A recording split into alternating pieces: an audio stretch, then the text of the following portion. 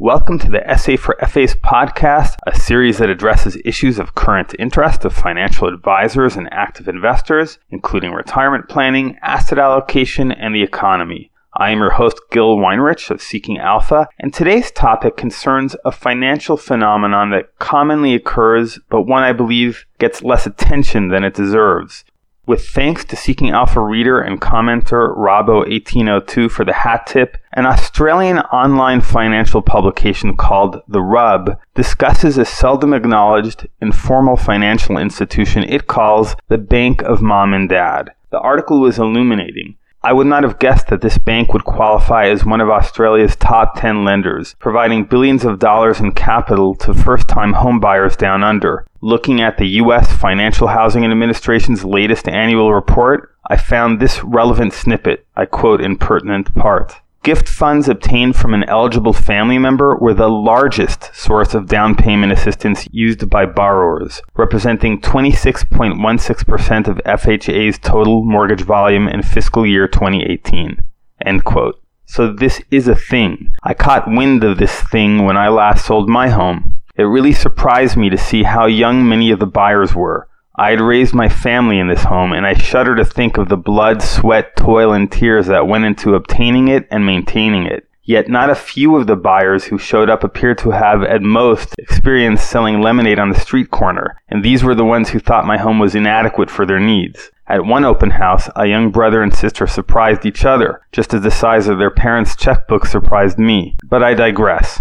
The Rub article laid out three primary ways parents could help their kids buy that home. First, through an outright gift, for example, by providing the down payment. Second, by guaranteeing the loan.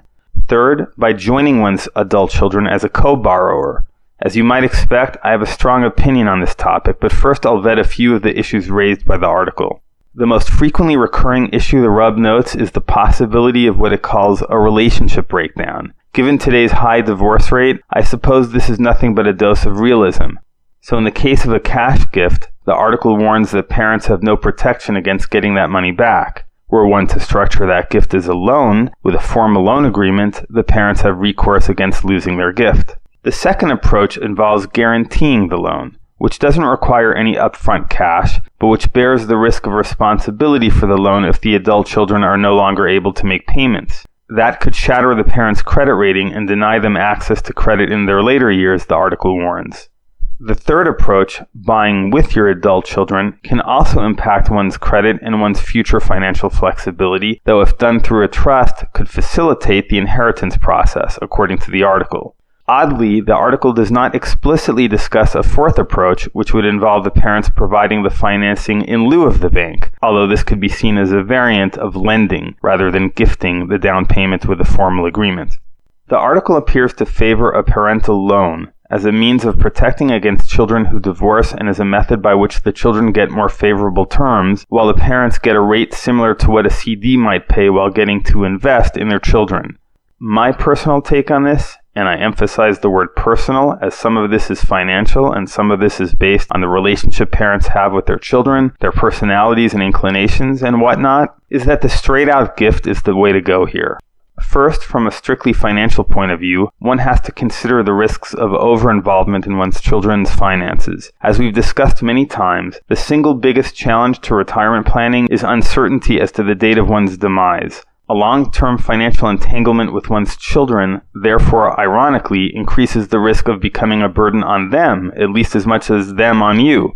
If, say, your acting as a co-buyer of their home becomes an unanticipated struggle in your later years, you may have to move in with them. The possibilities are endless. Beyond the strict finances, parents' often desperate desire to give their kids a leg up sometimes hurts their children.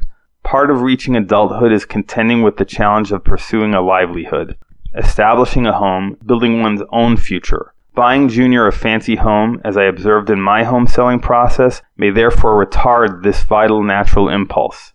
That said, parents who have the means can show their love and support through a gift. A straight-out gift doesn't transform the traditional relationship between parent and child into a business relationship, which is sometimes adversarial and always pecuniary. Rather, a gift preserves and reinforces the role of parent as a giver. Secondly, a big advantage to gift giving is that it is based on one's current situation and doesn't bump into an ever-changing financial picture. People don't usually look back and say, why did I give X dollars 20 years ago? It's understood that you were able to do it at that time, and you're not apt to feel any regret over it. As to the reality of divorce, you can't control everything, most especially your adult children's choices. If anything, helping them purchase their first home adds to the stability of their relationship. Finally, how much should parents give? They should give according to their financial ability, which is a personal decision and a quite difficult one, which most people have difficulty ascertaining. The parents need to sit together and talk about the situation comprehensively, about their hopes and aspirations for their children and their own current means and future expectations. If it helps to break through the fog of doubt, they can use 10% of their current income as a starting point for the discussion. People can usually make do with 10% less than what they currently have. If you have other ideas, please post them in the comments. Thanks for listening. You can contact me at gil@seekingalpha.com if you have feedback or requests, and make sure to subscribe wherever you get podcasts. This is Seeking Alpha's Gil Weinrich,